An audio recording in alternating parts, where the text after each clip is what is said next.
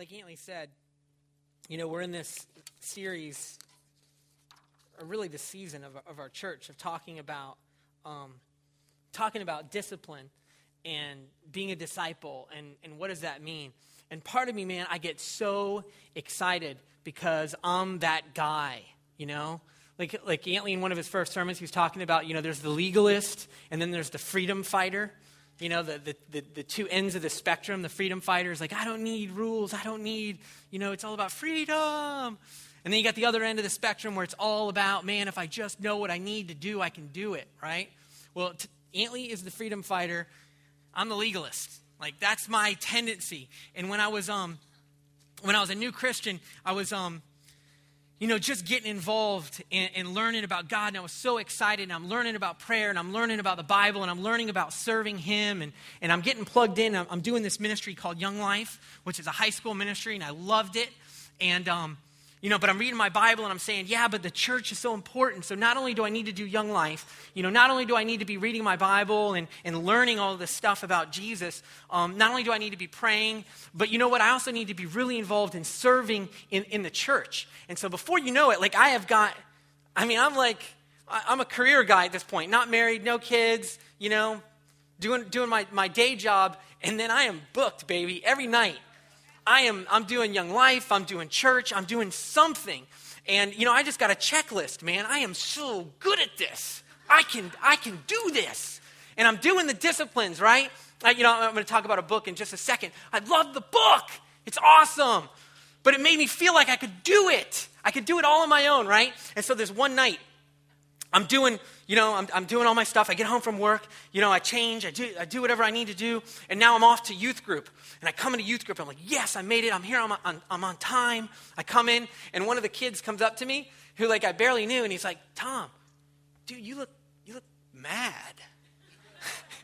Are you okay? And I was like, man, I'm frustrated. I am working my butt off. And I turned right around and I left. And I just realized there is a way that we can do discipleship which it robs us of the righteousness that we already have in Christ. It robs us of the love that we've already experienced in Him. And I remember it was just this reset for me. And so I say all this to qualify everything that we're going to talk about. Every time that I talk about discipline, you need to know that's my tendency. My tendency is to give you 5 things that you can do to improve your prayer life, right? But that's not, it can look on the outside, it looks identical, just like we've been talking about. It looks identical, but on the inside, it's entirely different. And so when we talk about discipleship, the challenge is, what does it mean to be led by the Spirit in that? And we don't say that because we're some wacky, crazy church. We say that because Paul is like, man, you guys, when you heard the gospel, you jumped on it and you started this race and you did so good, but who cut in? Why are you now trying to do it in your flesh, Tom? You were so excited about Jesus. Why are you angry at youth group kids? What happened? Paul says, are you so foolish after beginning by means of the Spirit? Are you now trying to finish by means of the flesh? Are you trying to finish by means of the flesh? Look, I love you. You need to learn how to live loved. You don't need to figure out how to earn my love. I've given it to you. You need to learn how to live from that place. You don't need to earn the righteousness of Christ. You can't. He gave it to you. Accept it. Live from that place. Learn how to live in freedom. Learn how to live in love. Learn how to live in the righteousness that you've already received. Whew, that is hard. That's a totally different challenge than living out of the flesh. I can do the flesh thing. Yeah, I can make a schedule. I can make a to-do list. I can use Google Tasks. I can have it on my iPhone. I can mark it off. I can do that. But when you talk about the Spirit now, man, that's hard. That's why churches are uncomfortable with it. We'd much rather give you 5 steps to freedom. As long as you do these 5 steps, you'll be free. It's much easier to do that than to say, to be led by the Spirit. In Philippians 2, there's freedom. When Paul says this, he says, it is God who works in you. It's God who works in you to will, that is to want, that is the drive that's in you. It is God who works in you to will and to act, to do the things that we're talking about, to act, to fulfill his good purpose. It's God working in us that allows us to go out and do these things, not us on our own. That is a challenge. Okay, all of that. So let me plug this book. And I hesitate. The thing is, there's people in here, you don't need this book. There's people, you don't need to read another book about disciplines. You're like, oh, another book about disciplines. I like it. No, don't read this book. But some of you, you're new Christians, and you're like, you know what? I don't even know, like, how do I read my Bible? Where do I start? How do I study? What does prayer look like? What is meditation? Why do we talk about fasting? What are these disciplines? What are these things that we can do, that we can be led by the Spirit to do? And you say, you know what? God is leading me. There's something inside of me. It's God working in me to will for something more than what I'm experiencing. I want to experience more of God. I want to know more of who he is. I want to be able to see him more clearly in my life. That is when a book like this makes sense. But the minute that it starts to rob you of joy, the minute that it starts to rob you of what God has been doing, then that's the verse for you. Are you so foolish? Put the book down. That's what Paul is saying. Are you so foolish? It's not about what you're doing. It's about what Jesus has done. So all of that to plug, as we talk about disciplines and things like that, there's great books on discipline. This is one of them. It's called Spiritual Disciplines for the Christian Faith. I love this book, only because it's more of a more recent disciplines book than some of the other ones that are out there. But hey, I'm a legalist, so be careful what I tell you. So this morning, that was just an intro. That was just a qualification for the rest of the message. So I'm like, okay, I can do a message on discipline, but how can I do a message on what it means for Spirit-led discipleship? Like, how can we do that? And so I was thinking about an example. Well, Jesus is the best example of being led by the Spirit, right? He's the one, he's called the Christ, the anointed one. He is anointed by the Holy Spirit. That's what it means. He is the one the supreme bearer of the Holy Spirit. He's the first God-man, the first man to be totally indwelt by the Spirit and led by the Spirit. And so he's the one that we need to look at. And so how did it work with him? How did he, model for his disciples? And so I wanted to look at just one passage, one story that we're probably all familiar with from Mark chapter 6, starting in verse 30. And this is the story of the feeding of the 5,000. And what I want to do is go through this passage and look at what are the characteristics of the disciples.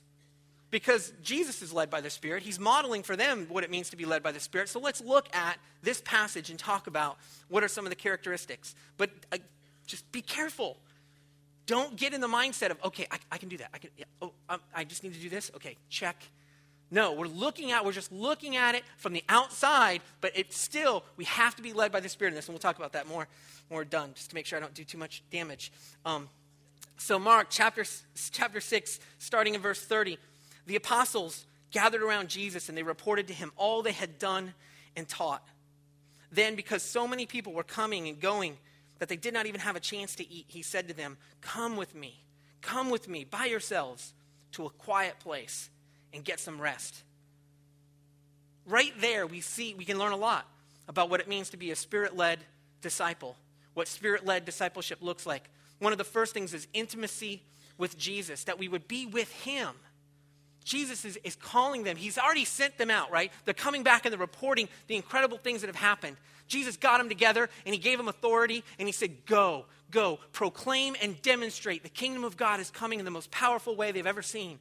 Go, preach this message. Go out, do this thing. Now they're coming back and they're reporting to him all these incredible things that have happened that God had used them for. And Jesus is saying, now come with me. You need some alone time. You need some intimacy with me. Let's come together. Let's be together in this. And this is one of the most important models that we can understand about what it means to be a disciple of Jesus or to be led by the Spirit in discipleship. And it is time with him. Not just learning about him, not just reading about him, but actually being with him. That's what he's calling them into and saying, come, spend this time with me, because that's how we learn. It's not through knowledge. It's not through just learning and understanding something in our mind. He's saying, come, be with me, just us. Let's go be alone, by yourselves somewhere. Intimacy with him. The disciples are walking alongside of Jesus. They live with Jesus so that eventually they start to live like Jesus. Spirit-led discipleship involves intimacy with him. Any one of these could be their own sermon, by the way. This is like an introduction for like 10 different sermons. What else do we see in this? This might seem obvious, but just in here, we see that the disciples are doing something, right? They're out there doing something because it's something that got them tired and they needed to go be with Jesus. And so many times we get it backwards. We spend all of our time, oh, Jesus, fill me up, Jesus. Just more of Jesus. Oh, man, if I could just get some nice quiet time in the morning, just get my coffee, sit on my couch and have my nice quiet time with Jesus. Jesus. That's not what we see here, right? We see them out there advancing the kingdom of God. They're doing the things that God has called them to do. They're living out the word of God. They're living out the things that Jesus has told them. And then they're like, I need me some Jesus. And then they're going back and they're getting Jesus. There is some part of discipleship that involves us doing something, doing something. And that's what drives us back. It's not the other way around. It's going back to Jesus and saying, whew, now I need that quiet time. Why? Because I've been out there doing the things that Jesus has called me to do. Doing something, not just getting filled up. Spirit-led discipleship involves getting out and doing something. All right, starting in the next verse, 32. So they went away by themselves in a boat to a solitary place. But many who saw them leaving recognized them and ran on foot from all the towns and got there ahead of them. It's interesting, they saw them. It wasn't just Jesus. The disciples had been out there doing the work. They had seen incredible things happening in the disciples' ministry. They saw them and they're running after them on foot. They want to catch up to them. They want more of this thing. When Jesus landed and saw a large crowd, he had compassion on them because they were like sheep without a shepherd. So he began teaching them many things. Jesus is on a path of, hey, let's go get away. We need some time. But then what happens? He sees the crowds and he has compassion on them. He experiences the heart of God. We live in a culture that tells us that experience is meaningless. We live in a culture that, no, it's not about experience. It's about what you know. And I would say, no, it's about both. We have to know and we have to be able to open to experience. If you want to be Spirit-led in your discipleship, you should experience the heart of God. Jesus experiences compassion. He says, man, there is this void that needs to be filled. The Pharisees aren't giving it to him. They're not learning about the love of God. They're not learning about the things of God. And he recognizes that and he says, man, he's moved by compassion to respond. Spirit-led discipleship involves experiencing the heart of God. Continuing on in 35. By this time it was late in the day, so his disciples came to him. This is a remote place, they said, and it's already very late. Send the people away so they can go to the surrounding countryside and villages and buy themselves something to eat. Totally reasonable. But he answered, you give them something to eat. They said to him, that would take more than half a year's wages. Are we to go and spend that much on bread and give it to them? Like the little whiny voice. Jesus, he's not listening. He's not listening to pretty good wisdom. Dude, they're hungry. Pretty soon it could be bad. We need to send them away. They need to go get something to eat. Good wisdom. Good advice from his friends, from the people that are following him. But Jesus is listening to the Spirit. He's saying, yes, in the natural, that makes total sense. But you, disciples, need to understand that it's more than just what we see in the natural. That we need to be open to what God is saying in this circumstance. Not what he has said, but what is he saying right now? And I'm saying, you give them something to eat. I'm listening to the Spirit, and I'm saying this is what God's going to do. God wants to feed them. And he wants to use you to do it. Man, that is gutsy. But it is listening to the Spirit. He says at some different points, he says, the Son can do nothing by himself, but he can only do what he sees the Father doing. By myself, I can do nothing. He is modeling for them.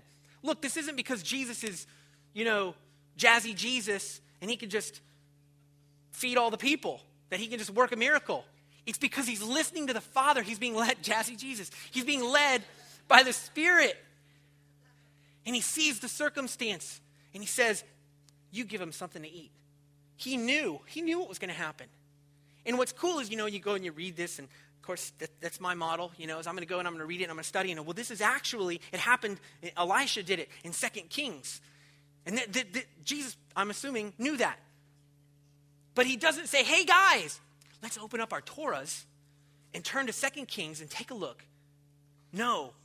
What he does is he applies the living word of God in that circumstance. And he says, this is how God works.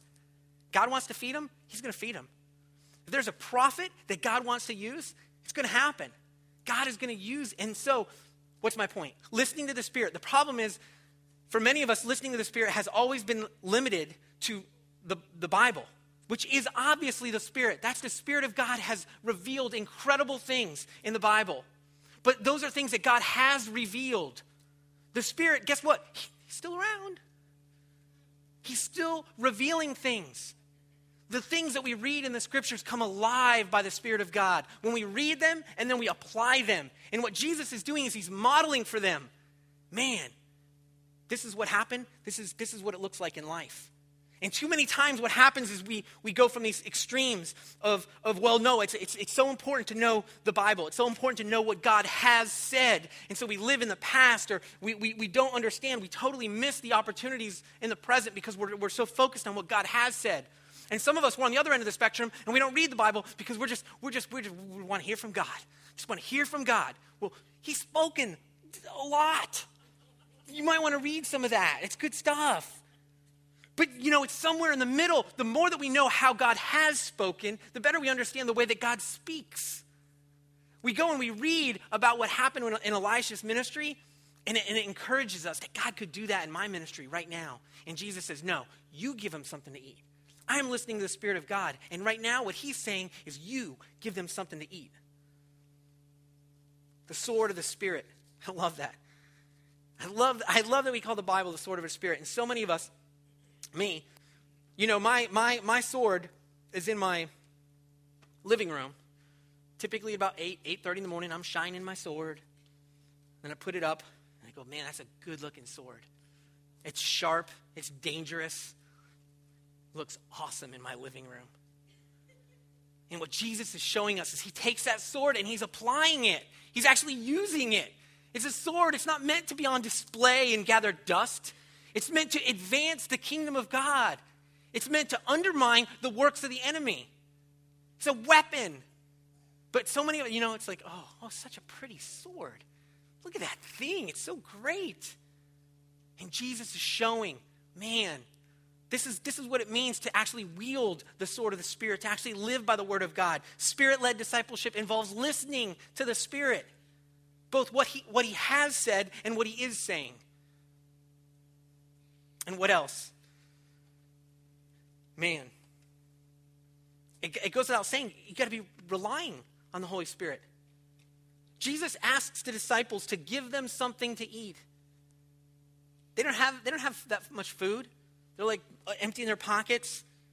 That's discipleship, man. That is discipleship. Saying, okay, get out there on a limb.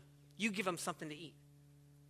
He's not saying, you've got the food in your baskets, go feed them. He's saying, this is an opportunity for you to step out in faith and watch how God shows up. This is an opportunity. True discipleship makes us more reliant on the Holy Spirit and not on ourselves. Think about that for a second. True discipleship makes us more reliant on the Holy Spirit and not on ourselves.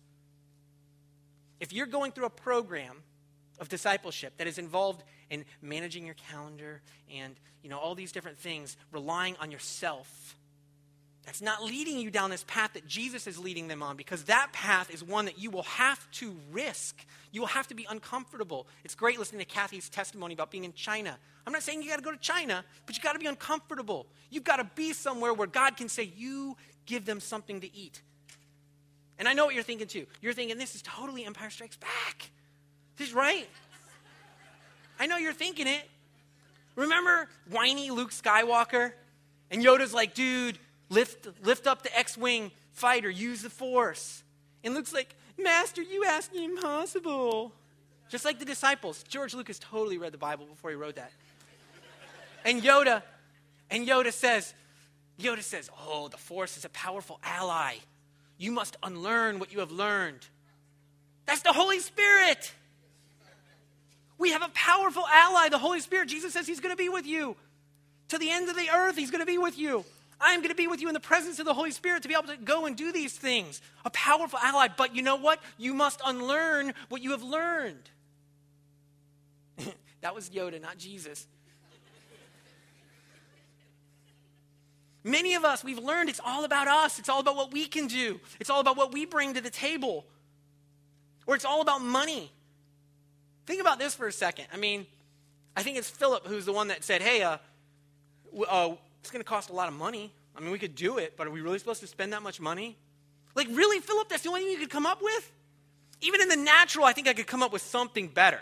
Like, even without the miraculous, I could say, well, what we could do is have people raise their hand and see how much food we have. We could pool it together and we could figure out, Jesus, if that's what you want us to do. But Philip, his go-to is like, that's a lot of money, Jesus, right? Many of us, we have to unlearn because that's what it comes down to. It's our own resources. Specifically, it could be money. We've learned that God doesn't do the miraculous. No, that's crazy talk, Jesus. We can't give him something to eat. That's a miracle. Oh, wait. But that's what happens. We have to unlearn this. They were asked to do something that they didn't have adequate resources in the natural. It required the supernatural. It required something outside of ourselves. And you're like, oh boy, people told me this is a crazy church. I knew it. Here's the supernatural stuff. Okay. Just so you know, God is supernatural. Right? God is not in the natural. We can't see him. We can't touch him. Our five senses, it's not something that we can reach out and do. But God is supernatural. When God shows up, it is supernatural. The signs and the wonders. We hear testimonies about people being healed. And it's so easy for us to go, cavities disappeared. Well, he filled them in with putty. I don't know. Some natural explanation for it. Why? Because we have to unlearn what we've learned. Because what we've learned is, no, God doesn't do stuff like that. He doesn't care about your teeth. He doesn't care about the small miracles. He doesn't care about the fact that you love running and that when your foot is hurt, you can't run or you can't play tennis. We've learned that God doesn't show up for those miracles. No, he's too busy in Africa, man. They need him there. We diminish it. But what we see in spirit-led discipleship is the signs and wonders of the calling card of the kingdom of God. It's going to happen, whether or not you want it to or not. Some of us are not very comfortable when it shows up, but it's going to happen. We should be in places where the disciplines are required. We should be in disciplines where, man, if you're not praying, if you don't know your Bible, if you are not being led by the Spirit, then, man, you're going to be uncomfortable. You're going to have a hard time. It's going to be rough. The disciplines are meant to be used, that we go out and we're actually doing something that involves the disciplines. That's why I need to go back and fast. Why? Because, man, you wouldn't believe the stuff that's going on at work. Man, there's this person that I've been trying to get to know for years, and there's something going on in their life, and they're about to make this huge decision, and I'm so vested in that the only way it's going to happen is if God shows up. It's going to take a miracle for that marriage to be saved. It's going to take a miracle for that person to change. It's going to take a miracle for that person to come to Christ. That's going to drive you to fast. It's going to drive you to pray. It's going to drive you to go read the stories of what God has done again and again and again, to encourage you to make it through that circumstance. We need to be reliant on the Holy Spirit. We need to rely on him. We need to be in conditions and things that happen that force us to be relying on him. Spirit-led discipleship involves greater reliance on the Holy Spirit. Picking up in verse 38. We'll get there, I promise. He's gonna feed them, watch. How many loaves do you have? So they're like, oh, it's so hard. We don't have enough money. And he goes, okay. How many loaves do you have? He asked. Go and see. And when they found out, they said 5 and 2 fish. Then Jesus directed them to have all the people sit down in groups on the green grass. So they sat down in groups of hundreds and 50s. Taking the 5 loaves and the 2 fish and looking up to heaven, he gave thanks and he broke the loaves. Then he gave them to his disciples. Then he gave them to his disciples to distribute to the people. He also divided the 2 fish among them. They all ate and were satisfied. And the disciples picked up 12 basketfuls of broken pieces of bread and fish. The number of the men who had eaten was 5,000. Jesus invites them to participate. Jesus invites them to participate in this miracle. It wasn't just you give them something to eat and they're like, whoa, we can't. And then Jesus is like, okay, stand back. Jesus show. You know, let me see the bread. Throw it up in the air. You know, like, there's no, he didn't, like the music, the soundtrack, like kicks off. and he does these great shows, you know. But he doesn't do that. He doesn't draw attention to himself at all. Who does he draw attention to? The disciples. He says, you guys, man, come here. Takes and breaks the bread. Think about if you're in the audience. You have no idea, the audience. I don't know what you call them. The people. They probably have no idea what's going on. They're getting the bread and the fish and they're thinking, man, these guys are prepared. Look at this. They had all this food just sitting up there. I didn't even see them carrying it. Yeah, that's great. That's awesome. But the disciples, he gathers them together and he invites them to participate in what's going on. John Wimber goes as far as to say that they may have been the actual workers of the miracle. Maybe Jesus didn't do anything.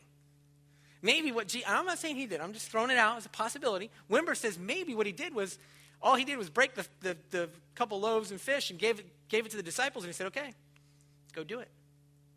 We don't know. But we know one thing. It was definitely in their hands that the miracle took place, right? They're definitely the ones going, oh, here you go. Yeah, sure, take as much as you want. Okay, yeah, we got plenty. Don't worry about it. Yeah, go on to the next one, and go on to the next one, and go on to the next one.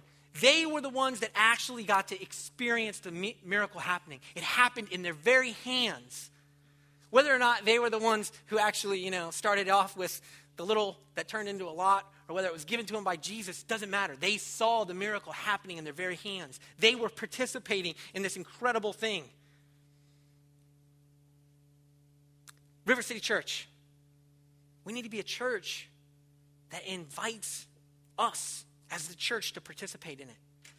If you're at the town hall meeting, we were talking about the direction with Wednesdays and how we want to organize and align our staff in a church. And the bottom line is, Wednesday nights, we don't want you to come and get fat. We don't want you to come and, oh man, this Jesus stuff is awesome. Man, teach me. I just want to consume. What we want is to, when you come on Wednesday, you're gonna be led so that you can go out and you can do these things and you can participate. Hopefully, every one of your teachers, anybody who's teaching a small group, certainly anyone on the staff, they need to be saying things like, you give them something to eat. You participate in what God is doing. It's not about me. It's not about what the staff is doing. It's about what we as the church, the role of the staff should be encouraging us, equipping us, giving us the tools that we need to go out and participate and to go out and pass out the bread and the fish, to actually do the ministry rather than sitting back and go, man, that sounds like a great ministry. You guys should really hire somebody to go out there and do that. No, we as the church coming together and saying, man, that's awesome. That sounds like an incredible ministry. I want to go. Or I want to get a team and we're going to go together. I need the church leadership to equip and encourage me in this area so that I can go out and do this thing.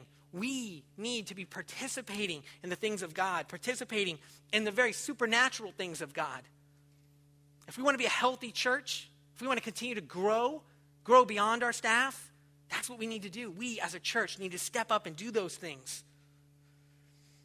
We need to represent the kingdom of God when we leave this place. Spirit-led discipleship involves participating in what God is doing and encouraging those around us, anyone that we have influence on. If you're leading high school, middle school, you're in the relationship with your kids, anybody that you have influence over, we should be leading in that way. You give them something to eat. Here's an opportunity. Here's an opportunity for God to show up. Here's an opportunity for you to experience God showing up. You give them something to eat. And the last thing is that they got to bear the fruit. They went and they picked up those baskets at the end. Think about that for a second. I mean, that you know the disciples are like looking at each other like, oh my gosh, dude, are you seeing this? Are you seeing this? Again, the people around them, they probably don't even know a miracle just took place. But the disciples are freaking out. And they're looking at each other, man, how much do you have? How much do you have? What happened here? We know later on in the Gospels that they still didn't quite get what happened on that day. But they're going and they're picking it up and they're bearing the fruit of this miracle that's occurred. Spirit-led discipleship, you will bear fruit. In this process, you will see the fruit of the Spirit revealed in your life and in the lives of those around you. Spirit-led discipleship, there is a part of it that is bearing the fruits of the Spirit. Love, joy, peace, patience, kindness, goodness, all those things that we want in our lives. Those fruits are bared as we're led by the Spirit in discipleship. So these are just some observations. Going back to my qualifier. These are observations. We just went through one story and looked at from the disciples' perspective. What are some of the characteristics that we see of their discipleship? What does that look like for you? Am I saying you need to read your Bible more? Maybe.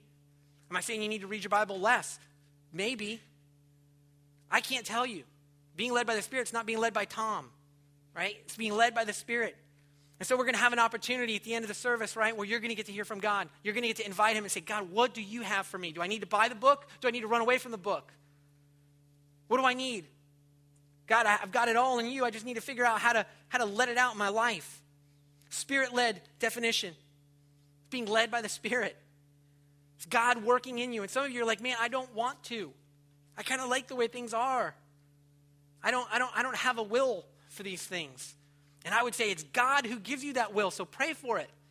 God, if there's more, give it to me. Give me the will. Make me want to be more of a disciple. Make me want these things even more. So let's pray. And let's ask him to do those things. Spirit of God, we invite you to have your way with us. We know that you are good, and we know that you are here. And we pray that we would be open to what you have to say to us. That we would be led by your Spirit and your word, both what you have said and what you are saying. Lead us so that we can become more and more like Jesus, so that we can advance the kingdom, so that we can be a part of transforming people's lives. We pray for this church. We pray that you would use us mightily. In Jesus' name, amen.